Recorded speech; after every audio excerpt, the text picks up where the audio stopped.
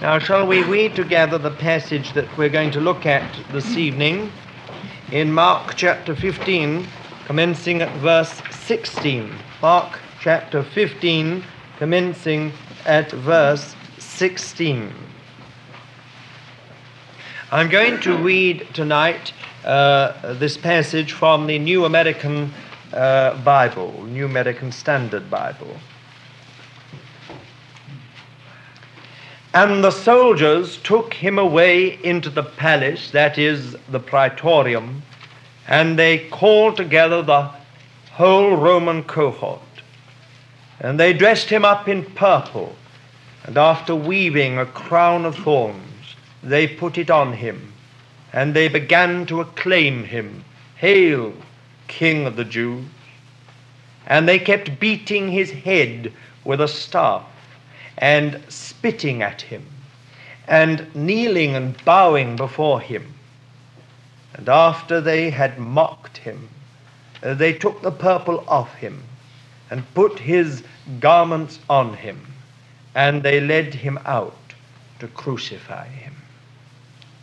And they pressed into service a passerby coming from the country, Simon of Cyrene, the father of Alexander and Rufus, that he might bear his cross. And they brought him to the place Golgotha, which is translated place of a skull. And they tried to give him wine mixed with myrrh, but he did not take it. And they crucified him and divided up his garments among themselves, casting lots for them to decide what each should take. And it was the third hour when they crucified him. And the inscription of the charge against him read, "The King of the Jews." And they crucified 2 robbers with him, one on the right hand and one on the left. And the scripture was fulfilled, which says, "And he was reckoned with transgressors." And those passing by were hurling abuse at him, wagging their heads and saying, "Ha, you who were going to destroy the temple and rebuild it in 3 days, save yourself and come down from the cross." In the same way, the chief priests along with the scribes were also mocking him among themselves and saying, "He saved others, he cannot save himself. Let this Christ, the King of Israel, now come down from the cross, so that we may see and believe." And those who were crucified with him were casting the same insult at him. And when the 6th hour had come, darkness fell over the whole land until the 9th hour. And at the 9th hour Jesus cried out with a loud voice, "Eloi, Eloi, lama sabachthani," which is being translated, my God, why hast thou forsaken me?" And when some of the bystanders heard it, they began saying, "Behold, he's calling for Elijah." And someone ran and filled a sponge with sour wine and put it on a reed and gave him a drink, saying, "Let us see whether Elijah will come to take him down." And Jesus uttered a loud cry and breathed his last. And the veil of the temple was torn in two from top to bottom.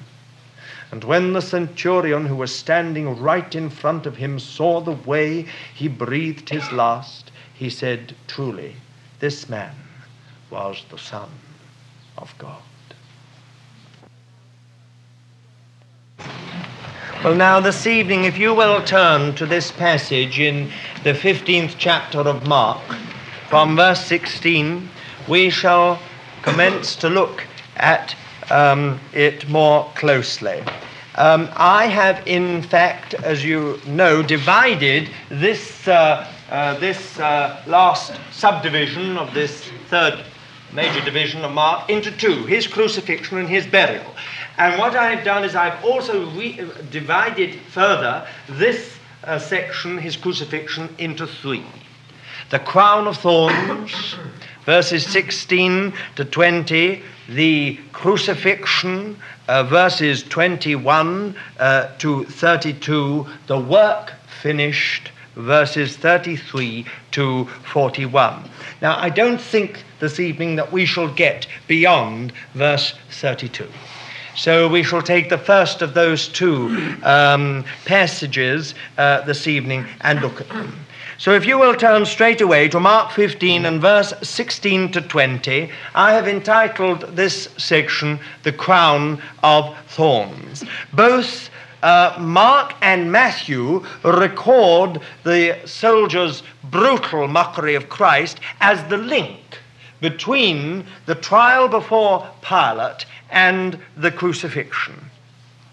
John informs us that, in fact, this incident recorded here in these 4 verses, from verse 16 to 20, took place before the final pronouncement of the death sentence.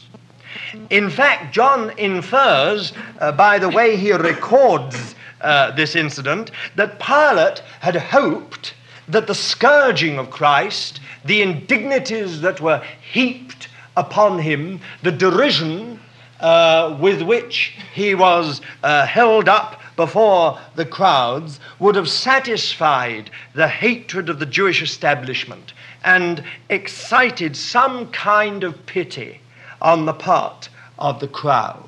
You will remember, if you turn to John 19, verses 4 and 5, that he actually brings out the Lord Jesus with those famous words, "Behold the man."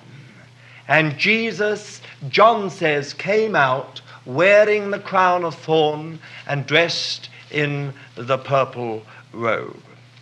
But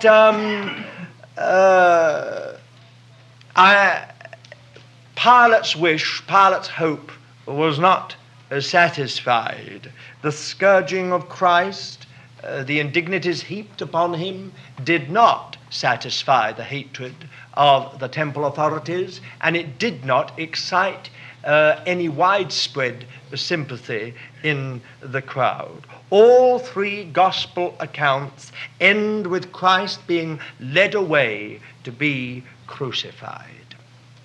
We have it, of course, here in Mark 15, verse 20, the last phrase, "And they led him out to crucify him." It is a terrible picture of human callousness and blindness which we see in these verses. Christ had just been scourged, a flogging, a whipping, which often proved fatal in itself. Many a man, it is on record, died before ever he got to the place of execution. Now the soldiers who had been guarding him and who had been responsible for administering the scourging, the flogging, take him into the inner court of the praetorium, the inner courtyard of the governor's residence, and call together the whole battalion. Now, if you look at verse 16, there are 2 points I'd like just you to note. First of all, it says, inside the palace, that is the praetorium. It's a rather strange way of putting it. Really, it is into the court. That is the praetorium. And from that we can only understand that what Mark meant was that the soldiers took Jesus into the inner courtyard of the governor's residence. It's interesting, the New English Bible, the NEB, puts it into the governor's headquarters, which is probably the simplest way out of the problem.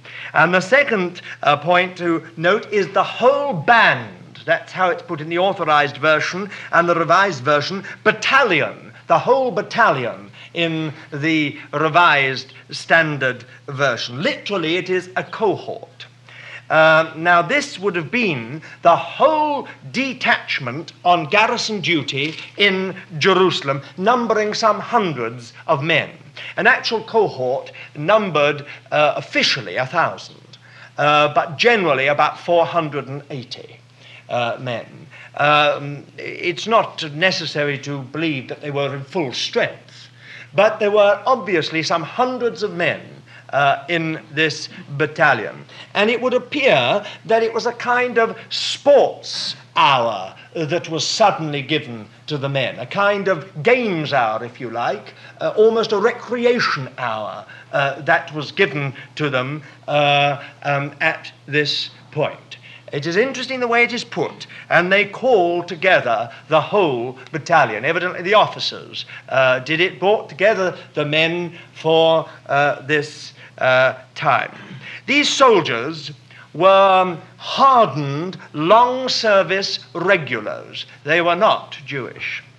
All they knew was that the prisoner claimed to be yet another Jewish Messiah and royal pretender from which Judah was always suffering. The history of Judea in New Testament times was a history of so-called messiahs. And one of the problems that the Roman authorities had was the excitement which these different messiahs and royal pretenders caused amongst the people. Now, we can't go into all that, but there are a number of incidents recorded by Josephus and by other historians when much trouble came.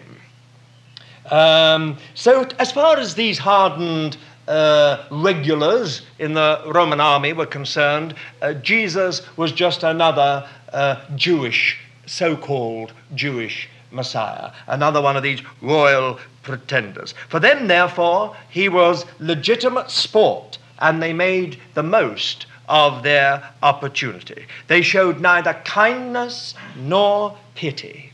He became the focal point of their games, the object of ribald jesting and cruel fun, the object of coarse horseplay. They covered his naked body, badly bruised, puffed up face, bleeding, with a crimson military cloak, twisted some thorns into a wreath, a crown, and put it on his head, put a strong, stout cane into his hand, and began to do mock homage to him. It was all great fun for them. That day, Jesus became the outlet for all their frustrations, all their inhibitions, all their bitterness. They took it out on Christ, on this Jewish Messiah, this King of the Jews. All their pent-up irritations at being on military service in Judea. Now, anyone who's been in the services, especially abroad, will know exactly what I'm talking about. That kind of irritation that builds up when you're on garrison duty in a foreign country and you're fed up to the back teeth with the local inhabitants, especially when they appear to you to be stupid, dim-witted, and very volatile. Well, I've seen it, I'm afraid. I won't say where, but I've seen it with my own eyes, the kind of thing that used to happen. And these soldiers, all this bitterness about being regulars, being trapped in the army, the military discipline and everything else, all found its outlet upon Christ. He was fair game. They kept on striking his head with the cane, repeatedly spitting on him, alternating their mock homage with violence. The scene is a terrible scene. It is one, first of all, of a man who's badly beaten and ill-treated being just dressed up, and then they mocked him, saluted him, "Hail, King of the Jews," went down on their knee before him, and then tripped him, or hit him, or spat on him, into his eye, into his mouth, and then laughed, and then went it again, did it again, did it again. It was all great fun for them. The whole, the whole scene, the whole atmosphere is one of coarseness and evil. Now, there are one or two things about these verses which we ought to look at, unpleasant as the subject is. First of all, in these verses 17 to 19, in verse 17 we have the word purple. in the Authorized Version. In the Revised Standard Version, purple cloak. You will see it says in the Revised Standard Version, they clothed him in a purple cloak. Actually, in the original, the word cloak is not there. It has been added in the Revised Standard Version in the light of John chapter 19 and verse 2, and Matthew 27 and verse 28, where it definitely says that it was a purple cloak that was put on. He wasn't just dressed up in purple, it was a purple cloak. It was the military cloak that was fastened at the shoulder by one clasp, and it was probably the officer's cloak. Actually, both the men and the officers wore the same color. The only difference was in the fineness of the material. Purple is a term covering all shades from rose to crimson to purple. The reason was that the ancients weren't very bothered about the different shades in color. And that's why, for instance, crimson and scarlet are often mixed up anyway. They're almost synonymous in the Bible. But it was all shades from rose to crimson to purple. Now that's why Matthew 27 and verse 28 tells us that it was a scarlet robe that was put on him, whereas John and Mark say that it was purple. It is a color range, whether it's scarlet, crimson, or purple, which has always been associated with royalty. Mark does not mention the reed being placed in Christ's hand, only that they struck him struck his head with a reed. In verse 19 it says, and they struck his head with a reed. They kept on striking his head with a reed. Matthew gives us the fuller information. In Matthew 27 verses 29, they plaited a crown of thorns and put it upon his head, and a reed in his right hand, and they kneeled down before him and mocked him, saying, Hail, King of the Jews. They spat upon him and took the reed and smote him on the head. Mark only tells us that they took a reed. Rather interesting fact of the authenticity, really, of the Gospels. If there'd been any real desire to hoodwink people, perhaps the Markan author would have deliberately seen to it that the other little point was put in. It's rather an interesting little point, just as an aside. Now, this reed is not the reed that most people in this country imagine. Most of us imagine a reed to be something willowy and something rather light. But this was the very large, giant type of reed which grows in the Middle East, and which is really something more like a stout rod or staff. When it's hardened, it's almost like a kind of bamboo. So it was no light taps that the Lord received. This was some strong and stout cane. And then another point in verse 19. All the tenses in this verse are in the imperfect. They kept on striking him. They kept on spitting upon him. They kept on kneeling down in homage to him. It wasn't just that it all happened in one little incident and was over. They kept on doing it. We don't know for how long. But there was an endless round of game and fun and horseplay.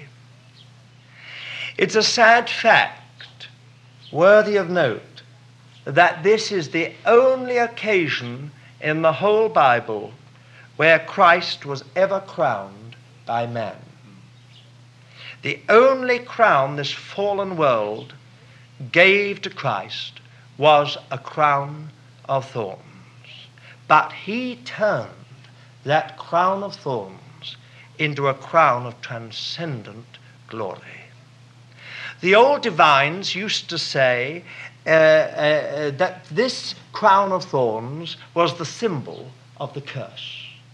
You will remember, if you turn back to Genesis and chapter 3 and verse 18, we read, thorns also and thistles shall it bring forth to thee.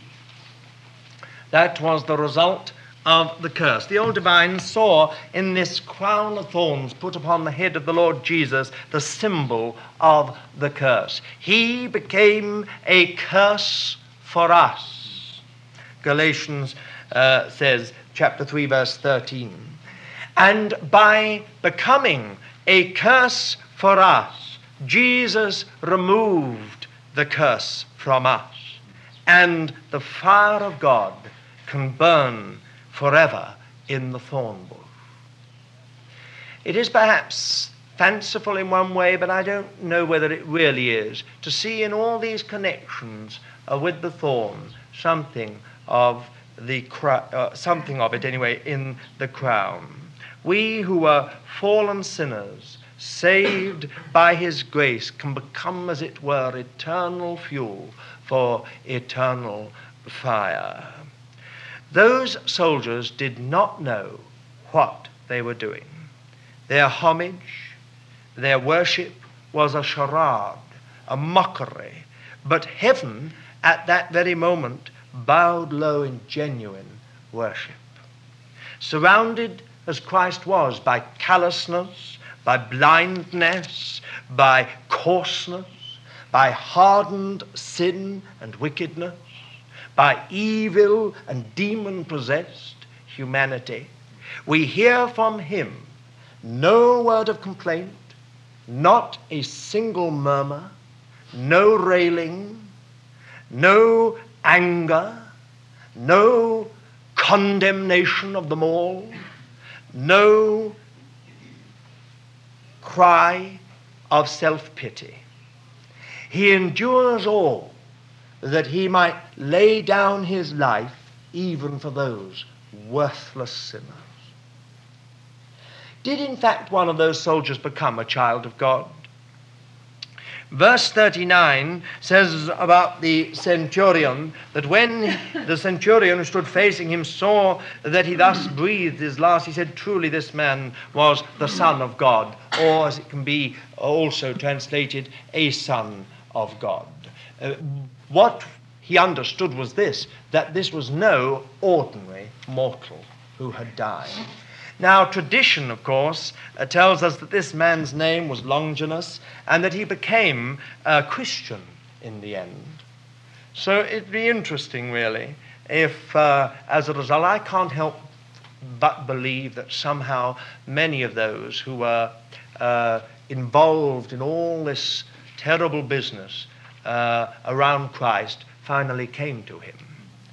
Anyway, we shall know one day when we're in the glory. What we can say is this: we see in Christ once more a kind of service forever beyond us naturally. It does not depend upon pleasant and sympathetic circumstances, upon congenial company, upon encouragement from supporters, upon outward position, title, and show, but upon inward character and upon spiritual resources. Even when divested of all dignity, ridiculed, humiliated, derided, we see in Christ a majesty, a dignity, a grace, a beauty, a glory which can do no other than reign. Indeed, they stripped him of every single thing upon which you and I, upon which this world depends in order to serve.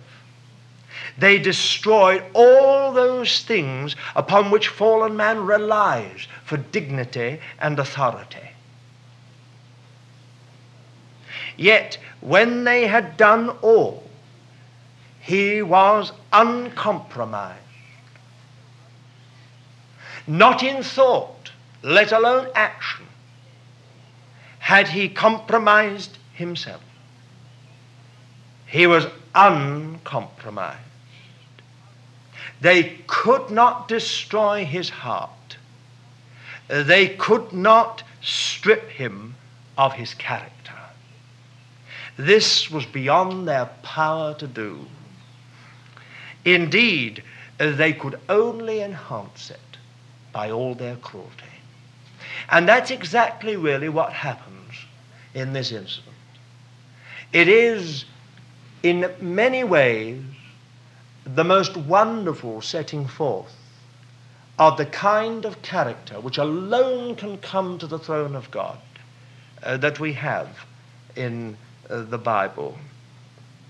The crown of thorns then becomes the most precious and the most glorious of all crowns in time and in eternity. To put on Christ some precious crown such as we have in the Tower of London may appear to some to be glorious, but any kind of character can wear that crown, as we have known in our history.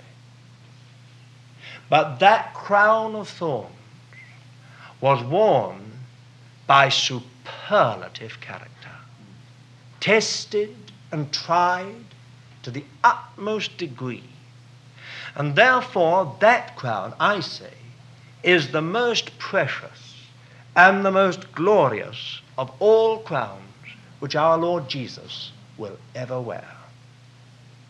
Here then, I think, we see the character which has come to reign forever from the throne of God.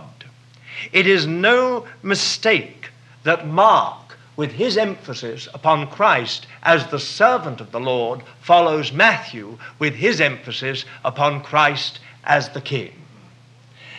For I think here it is royal service that we see. The priest, the prophet, and the king have come together. You will know, of course, those of you who know your Bible, that the one thing that you had to keep apart was the priest and the king. A king was never allowed to be a priest, and a priest was never allowed to be a king. But here we see these two wonderful things brought together, king and priest and prophet, all together. Royal service.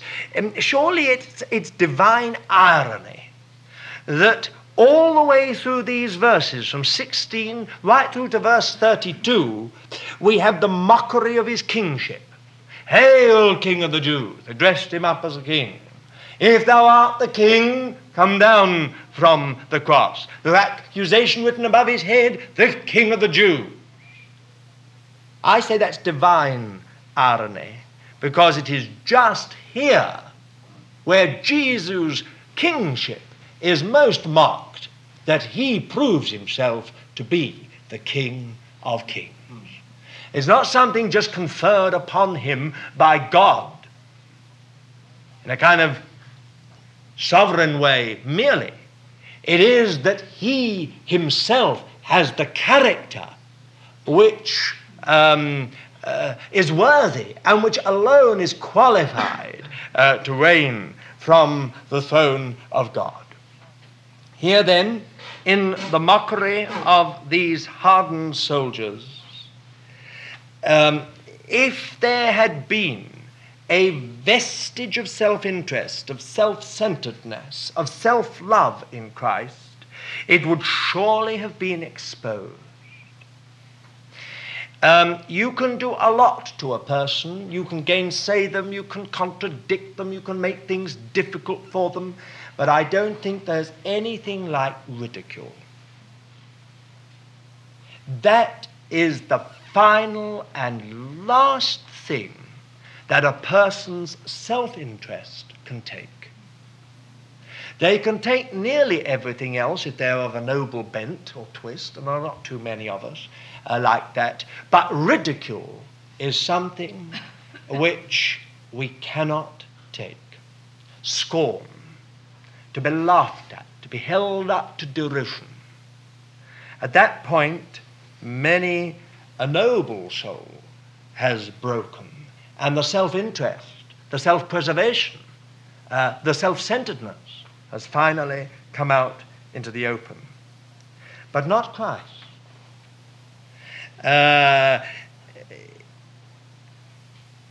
One would have expected that if it had not been exposed, if there had been anything like this in him, if it had not been exposed in irritation and anger, it would have been exposed in self-pity. But we find none of it. He wears that crown of thorns as if it is the crown of the universe. And in one sense, it is. Now, don't forget that, even if you don't understand it. If you reflect upon it, in the end, you'll understand. In one sense, that crown is the crown of the universe. Because Jesus was prepared to go that way, he has been given a name which is above every name, that at the name of Jesus every knee should bow and every tongue should confess that he is Lord, to the glory of God the Father. When the game was over, when they had finished their mockery, they stripped him of the cloak, dressed him with his own clothes, and led him out to his execution. Verse 20. There are two things I would just like to add here. I'm not sure you'll find the first in the notes because I find it so difficult to put it into note form. But there's been a very interesting suggestion made more recently on the basis of excavations on the old ancient site of the fortress of Antonia in Jerusalem, where they've unearthed a huge pavement, which is almost certainly the pavement mentioned in John, and found upon certain of the great, huge paving stones scratched doodlings of Roman soldiers. And the suggestion has been made that these were in fact the games that the soldiers played, and that they used to play a kind of poker where someone became king for a day when he won, or when finally the lot fell on him, and then had to go into the gladiators' ring. So the story goes, the governor lost so many men in the gladiatorial arena that he forbade the game, unless there was a prisoner sentenced to death. If and when there was a prisoner sentenced to death, the battalion, the detachment on duty, would be allowed to have that person play the game, and he would stand in for the person, whoever it was. If this is so, and it may well be, it explains the calling together of the whole battalion, and would also explain the dressing up as a king, not only because the accusation was that Jesus was supposed to be king of the Jews in their eyes, but for this game. That's one point.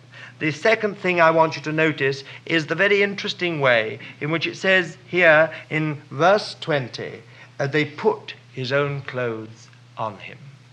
Is this an indication of how weak Jesus was? That he was so weakened now that they had to dress him. Then we come to these next verses 21 to 32, which I have entitled the Crucifixion. That is technically the crucifixion, the actual crucifixion. How simply and plainly Mark states the fact in verse 24. And they crucified him. And they crucified him.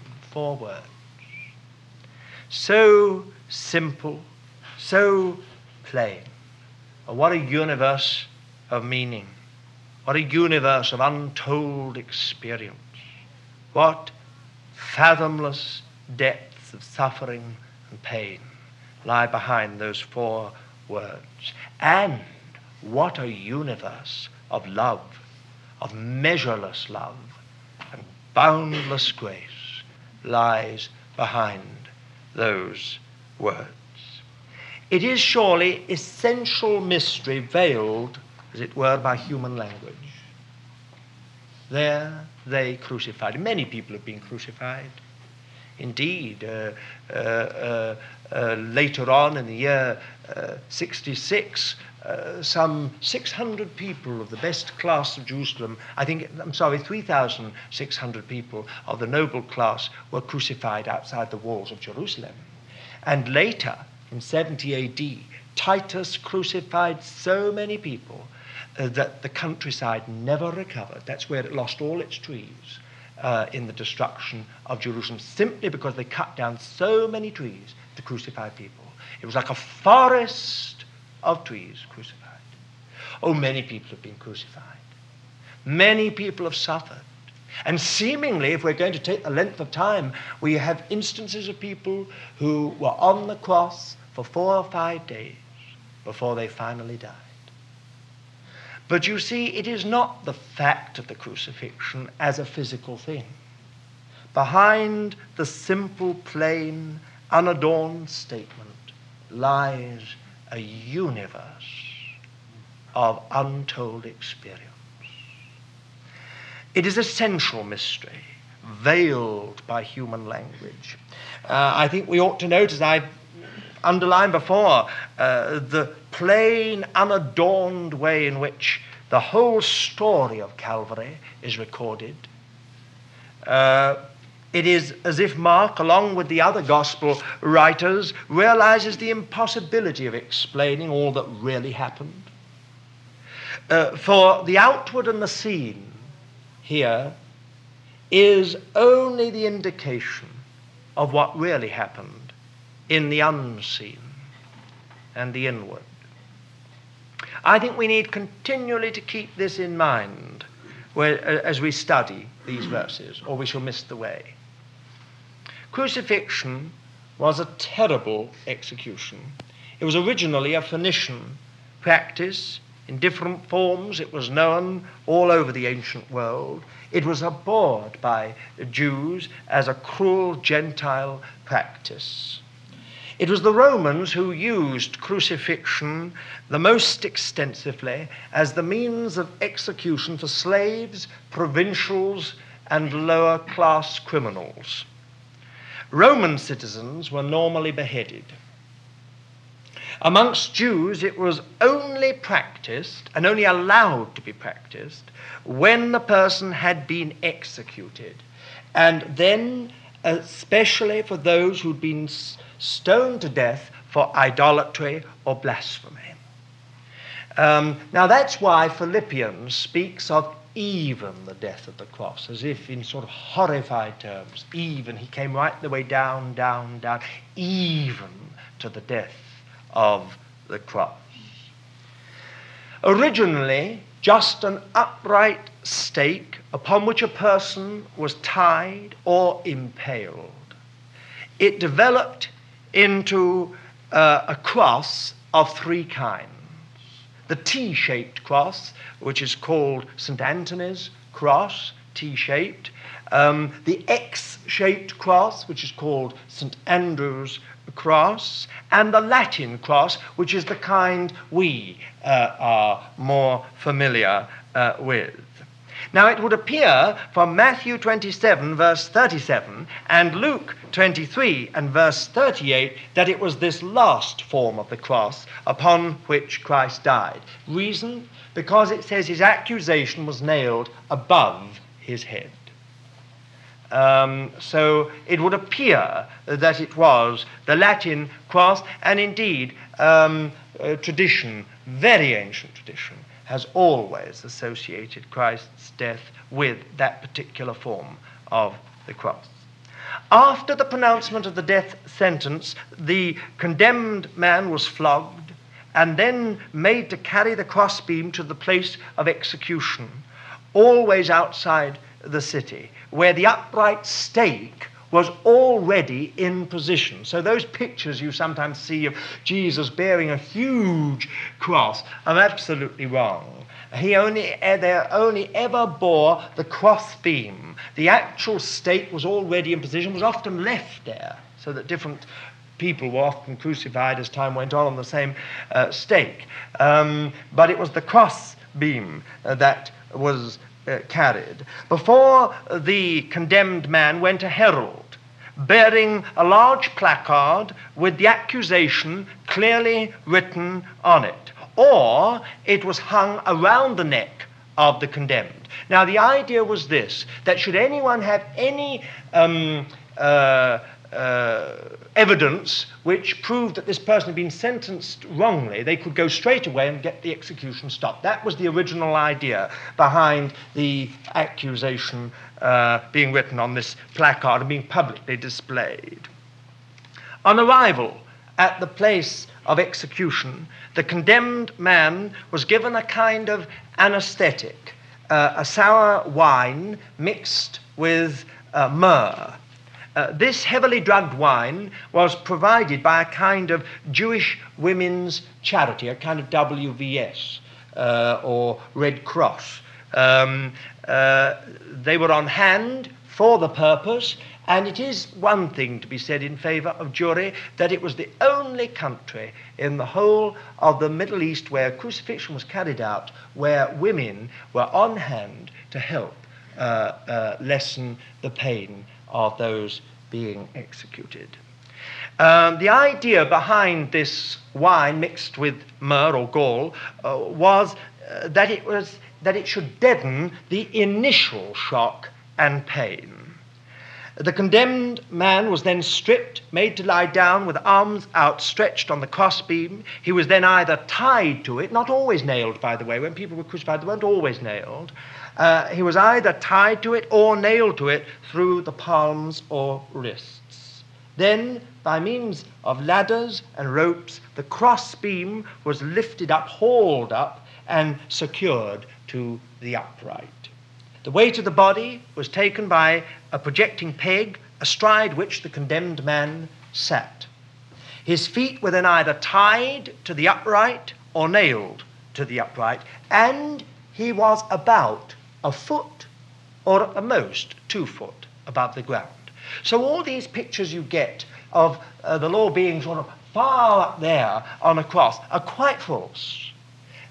This explains a whole lot of things in the biblical record. It explains, for instance, why quietly John and Jesus could talk about his mother, about the Lord's mother. It explains why other things could happen which were quite quiet from the cross. In actual fact, if we were at the cross here tonight, the Lord's head would be no higher than that. Now that will give you some idea, really. I think it brings home far more the horror of the whole scene around the cross, more than anything else can. It also explains why they were able to put a sponge on a hyssop. Hyssop, by the way, is not a very big thing. They put it on a stalk of hyssop and held it up to his lips. That's John 19 and verse 29. I think it also brings home to us, as I've said, the horror of what happened around the cross, the joking, the jesting, the soldiers squatting around, casting dice for the clothes. The condemned man was left to die from exhaustion, dehydration, or hunger. It was a long death, sometimes lasting up to 3 or more days.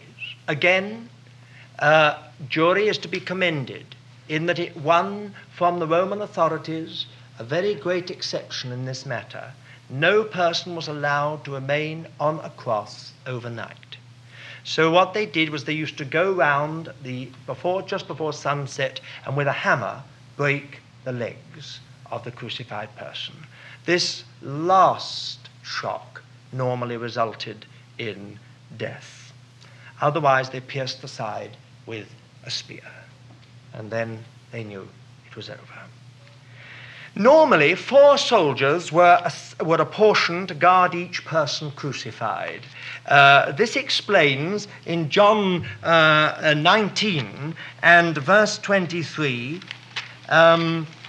again, another little aside on the authenticity of the Bible record.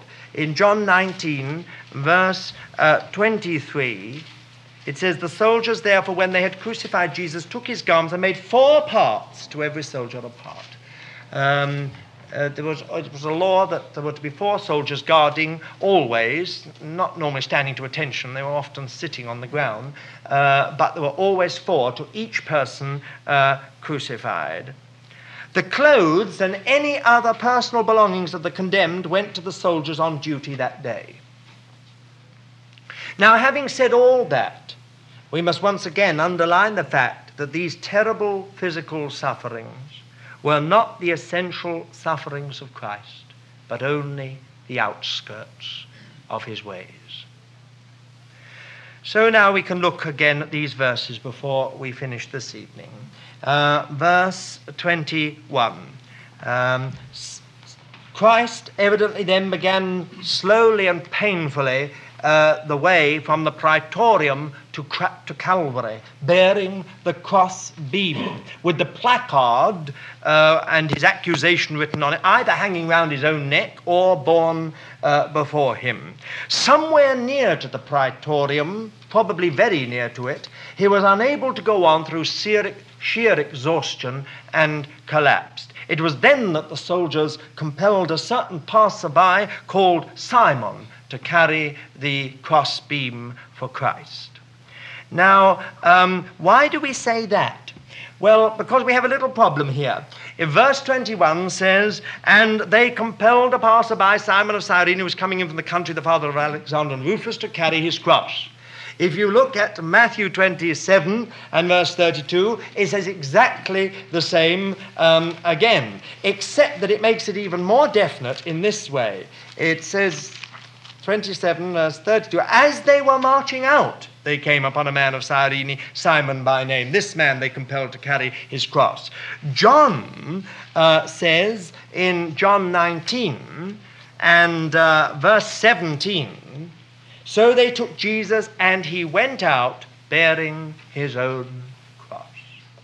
So it is clear from all the accounts that Jesus went out bearing his own cross to start with, and very shortly, very near to the Praetorium, he must have collapsed under the weight of it from sheer exhaustion, and he was relieved of it altogether. Paul's words in 2 Corinthians 13 and verse 4 are the best commentary on this. Crucified through weakness. Think about that. Crucified through weakness. Compelled. Just look at that word, compelled. The New American Standard Bible puts it beautifully. Pressed into service. Impressed is really the word. Luke 23 verse 26 says seized. They seized this man. He was impressed into service. He didn't willingly offer himself. It was no voluntary service, this. They just found this passerby, got hold of him. I suppose he must have been a quite strong man. Now, tradition, of course, tells us that traditionally, he was a Nubian. That is, he was a black man, had a black face. How lovely that is, that that all of us were associated in what happened at the cross. He was impressed into service. He was evidently a Jew, even though he had 2 sons with beautifully Gentile names, Alexander and Rufus. He had a beautifully Jewish name, Simon. And he was evidently a Jew from Cyrene, present-day Libya, where at that time there were many powerful and wealthy Jewish colonies. And he was forced to follow Christ bearing his cross. It's very beautifully put in Luke, where it says he carried it behind Jesus. So he literally was forced to follow Christ and bear his cross. From what we can gather, apart from ancient tradition, this unexpected incident changed his whole life. He, it would seem, became a believer and a true follower of Christ. Even if we cannot be certain about that, it appears that his two sons, Alexander and Rufus, became well-known Christians. Some believe that there is a connection between the Rufus and Rufus's mother, mentioned by the Apostle Paul in Romans 16 and verse 13. And he believed that there's a connection there between this Rufus and that. When they arrived at Golgotha, they tried to give Christ the drugged wine, but he would not take it. He wished to enter into his supreme service with all his faculties undrugged and unimpaired. It was about 9 a.m. when they nailed him to the crossbeam and hauled it into position. Above him, the placard with the accusation was nailed. Around him, the hardened soldiers squatted. With an eye on his clothes, they divided them into 4 heaps, cast lots as to who was to get which heap. For his seamless tunic, they cast on a special lot. Crucified with him, one on either side, were 2 criminals. Now, if you look at this verse 22 in Mark 15, and they brought him to the place called Golgotha.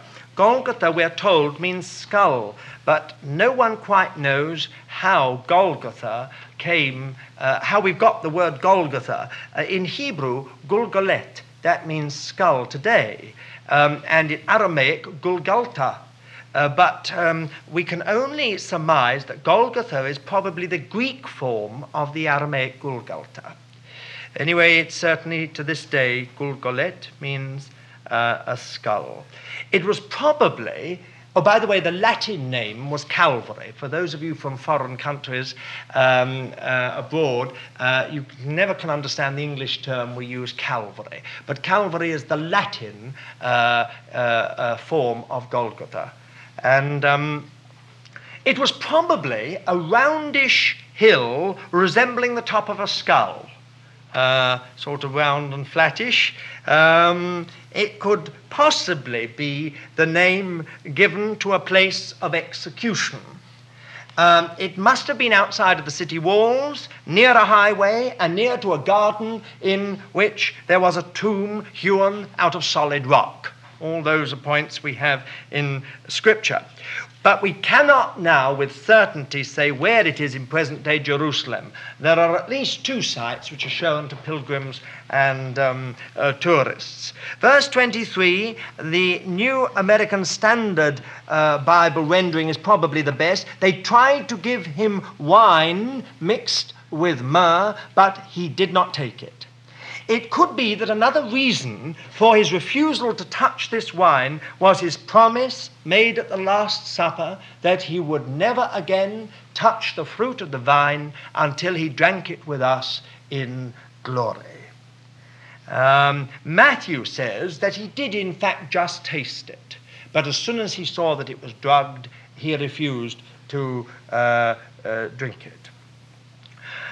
Another point about these verses, Luke alone records that it was whilst those cruel nails were being hammered through his hands that Jesus prayed, "Father, forgive them, for they know not what they do."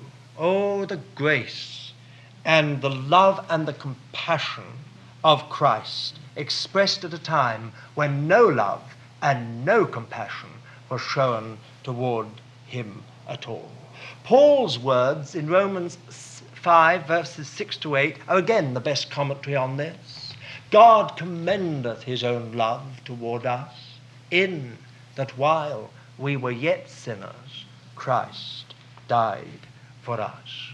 Again, the words of Christ, "they know not what they do," could be written over all that transpired from his trial to his execution.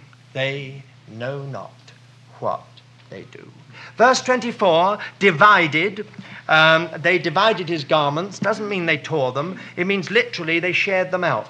John gives us a fuller account of this. He said that they divided these clothes into 4 piles or heaps, and it would appear from all the accounts taken together that they first parted the clothes into 4 piles and cast lots as to who would get which pile, and then they cast lots for the most precious garment of all, the seamless tunic. Now, there is a problem there. Some people say, well, they didn't want to tear that, so surely they'd torn the other things. But, of course, they couldn't put the one garment into 4. That's the point, and it was more costly than all the other garments put together. Verse 26, Mark's version of the accusation is the simplest version of the 4 Gospels, the King of the Jews. Just like Mark's Gospel, plain, simple. Direct, the King of the Jews. It was evidently written in Hebrew, Latin, and Greek, so John and Luke tell us. If we take all 4 Gospels, we find the full accusation: this is Jesus of Nazareth, the King of the Jews. It's no wonder that the temple authorities went to Pilate about the wording. It was, after all, hardly an accusation. It was more a declaration. This is Jesus, the King of the Jews. Where's the accusation in this? It's even more interesting that they asked him to change it to, this man said, I am the King of the Jews. Now that's an accusation. This man said, I am the King of the Jews. But Pilate would not touch it. And it was left nailed above the head of the Lord Jesus Christ as a declaration of fact. Maybe Pilate didn't quite see it as a declaration of fact, but it was a declaration of fact. The King of the Jews. Christ made that cross his throne. From the tree he reigned. No one really understood it at the time, and I don't think that many people understand it even today, even those who are Christians. To this day, and to all eternity, Christ bears in his hands and in his feet the marks inflicted upon him at Calvary. The Lamb, we're told, as it had been slain, standing in the midst of the throne. Jesus has made the altar the throne. As that wonderful vision of the water pouring out of the altar in the house of God in Ezekiel 47, verse 1, with the tree of life on either side and for the healing of the nations. And if you turn right over to Revelation 22, you've got the same river pouring out with the tree of life on either side of the healing of the nations. And the wonderful thing is that the altar has become the throne. And that's exactly what Jesus made of the cross. He made the altar the throne. And many Christians try to substitute the cross for the throne. You can't do it. In the end, the cross becomes the throne. Now, what do we mean by that? Simply this: Christ is alone worthy to take the throne because of his character. Though tempted in all points, such as we are, he remained without sin, without spot, without blemish. Even when tried to the utmost degree by evil, hardened men, ill-treated, despised, rejected, hated, murdered, he remains not merely sinless and pure, uncompromised, but he is full of grace and truth. It was uncompromised and uncompromising truth that was crucified. It was boundless and measureless love that they nailed to the tree. Because God is, such character must win. There could not be a God if he allowed such a character to be destroyed. It must win. And with such character reigning from the throne, eternity is absolutely secure. Furthermore, Christ is alone worthy to take the throne because of the utter and absolute sacrifice of himself for such worthless and insignificant and evil people such as you and me.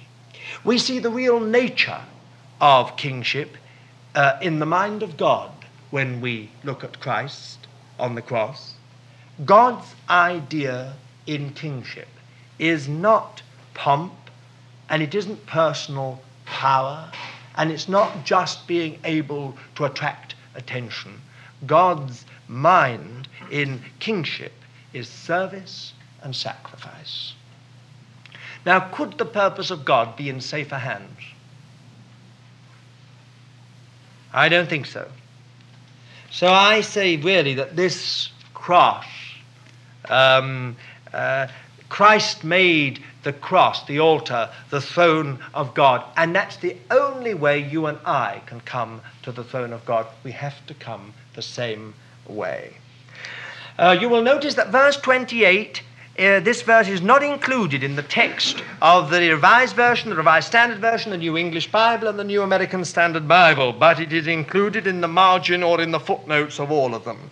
Now, that's simply because it is not found in many of the oldest manuscripts. However, it makes no difference, in one sense, to the truth of the verse. He was numbered amongst the transgressors, and no one can argue with that. We all know that what happened to him there, being crucified with a criminal on either side, was a fulfillment of the prophecy in Isaiah. So Christ began his supreme work, the Lamb of God, bearing away the sin of the world. We can only watch with bound and wondering hearts, conscious that we see only a tiny fragment of the real story.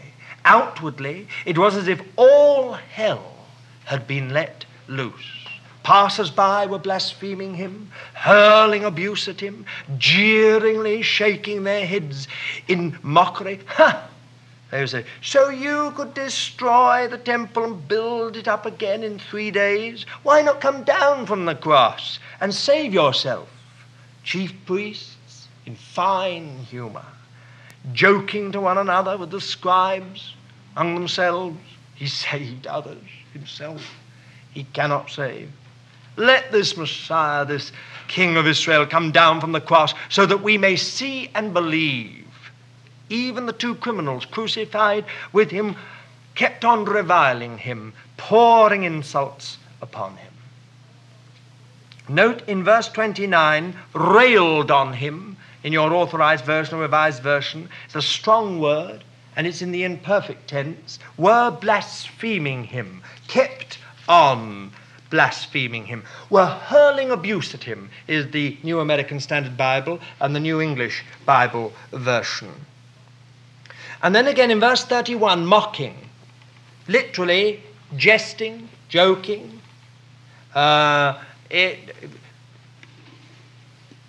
It's a terrible picture, really, we have of these chief priests just joking and jesting about what was happening.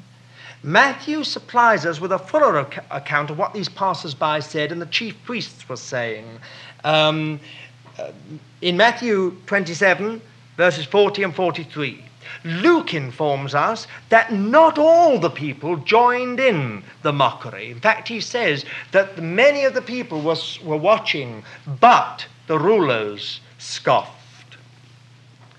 There's nothing in this world so satanic as religious formalism and religious traditionalism without God. In these representatives of God, these priests of the Most High, these servants of the Lord, these exponents and interpreters of the law and the word of God, we see nothing of the heart and character of God at all. There's no sympathy, no kindness, no mercy, no compassion. They stand around the dying Christ, joking and jesting. For them, he and all he stood for was a threat, and they were relieved to think that at last they had destroyed him. Their relief is seen in their cruel fun and jesting among themselves. They not only show no compassion, they jeeringly taunt him. To such depths of evil, religion can sink. We have had much in the history of the church of just such instances.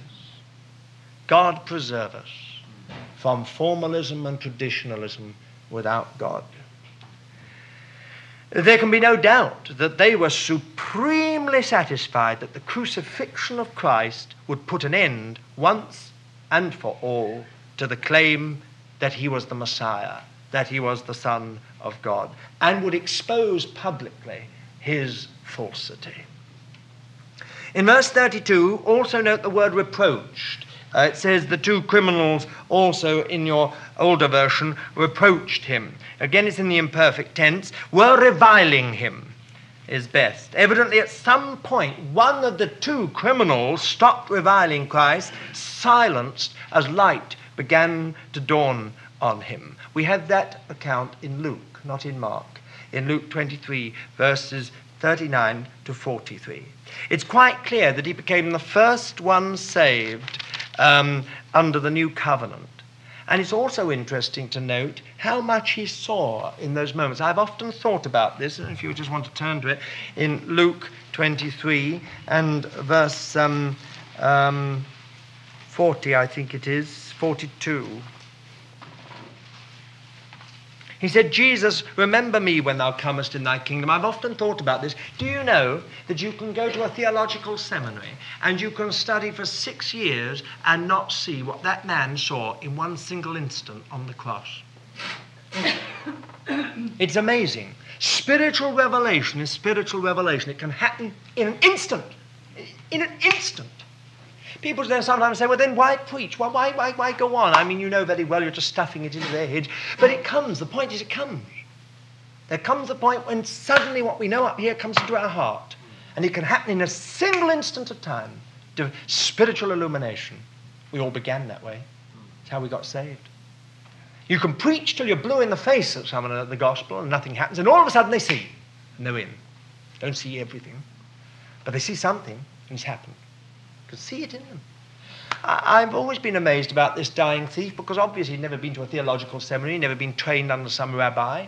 He was a social outcast. He was just nothing.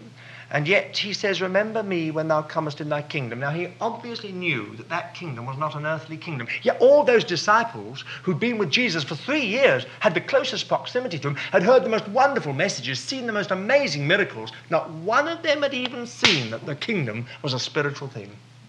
And indeed, when Jesus reappeared to them, the very first thing they said to him was, tell us when you're going to restore the kingdom to Israel. Amazing, isn't it? And yet this man, dying on the cross, in an instant, saw that what the kingdom of God was. He saw the nature of the kingdom of God. And he said, remember me, Jesus, when thou comest in thy kingdom. What a statement of faith. When thou comest in thy kingdom. Not if you come in your kingdom. That wouldn't have been any faith. That's how often we would put it. If it happens, Lord, just remember us. But when thou comest in thy kingdom, remember me, Jesus, when thou comest in thy kingdom. In an instant it had happened. How wonderful. It is perhaps very, very moving to think that when Jesus went into paradise, at his side was this criminal, saved by the grace of God. No great saint went in with him. No great, wonderful person, but a criminal. He had no life to give to God. He couldn't become a great apostle. Couldn't lay down his life, as it were, for others. He had just minutes of really hours left of his life. But in that instant, something happened. And by the grace of God, he was the first one into the kingdom, a saved criminal. Amazing grace. How sweet the sound. Verse 32, that we might see and believe. They said, let this Messiah, let this King of Israel come down from the cross that we may see and believe. A refrain, I'm afraid, we have often heard, but never said from honesty. As the case here. Oh, how many times people have said to us, show me. Show me.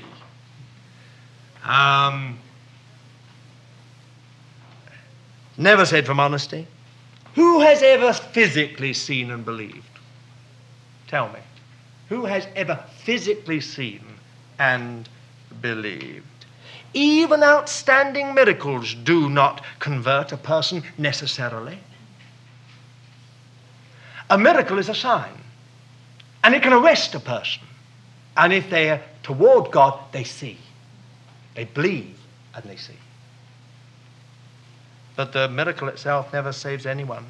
We believe and see. Said I not unto thee that if thou believest, thou shouldest see the glory of God? It's proved, of course, in the same thing. They said, let the Christ come down from the cross, that we may see and believe. Christ did not come down from the cross, but Christ did arise from the grave. And they did not believe.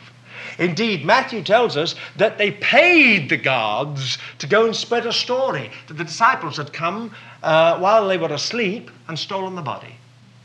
Isn't that interesting? Oh, if he comes down from the cross, we'll see and we'll believe. Never. He arose from the dead. A greater miracle than even coming down from the cross. And still they didn't believe. And lastly, in this whole matter of the mockery, none of them hurling abuse at him had any real understanding of what was happening. In a very real sense, Christ could not build the temple of God and save himself. They said, you who will destroy the temple and build it up again in 3 days, save yourself. Come down from the cross and save yourself. But in a very real sense, Christ could not build the true temple of God and save himself. He could not save others and save himself. He could not be the King of Israel, the redemption of Israel, the glory of thy people Israel, and come down from the cross. To build the temple of God, to save others, to open the kingdom of God, to fallen man, to redeem us, to give us the glory of God, he had to sacrifice himself, to die for our sins. Without their even knowing it, he was laying a foundation upon which even those chief priests, those scribes, those hardened soldiers, those jeering passers-by could be saved to the uttermost if they would only repent and believe. Like the dying criminal, the dying thief, he could have saved every one of them. By staying on the cross, he was laying a foundation by which all who believe can be saved. Shall we pray?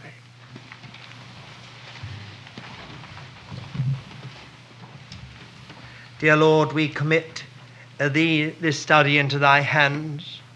Lord, we pray indeed that thou wilt really take these things which are fundamental aspects, Lord, of the gospel we believe and preach.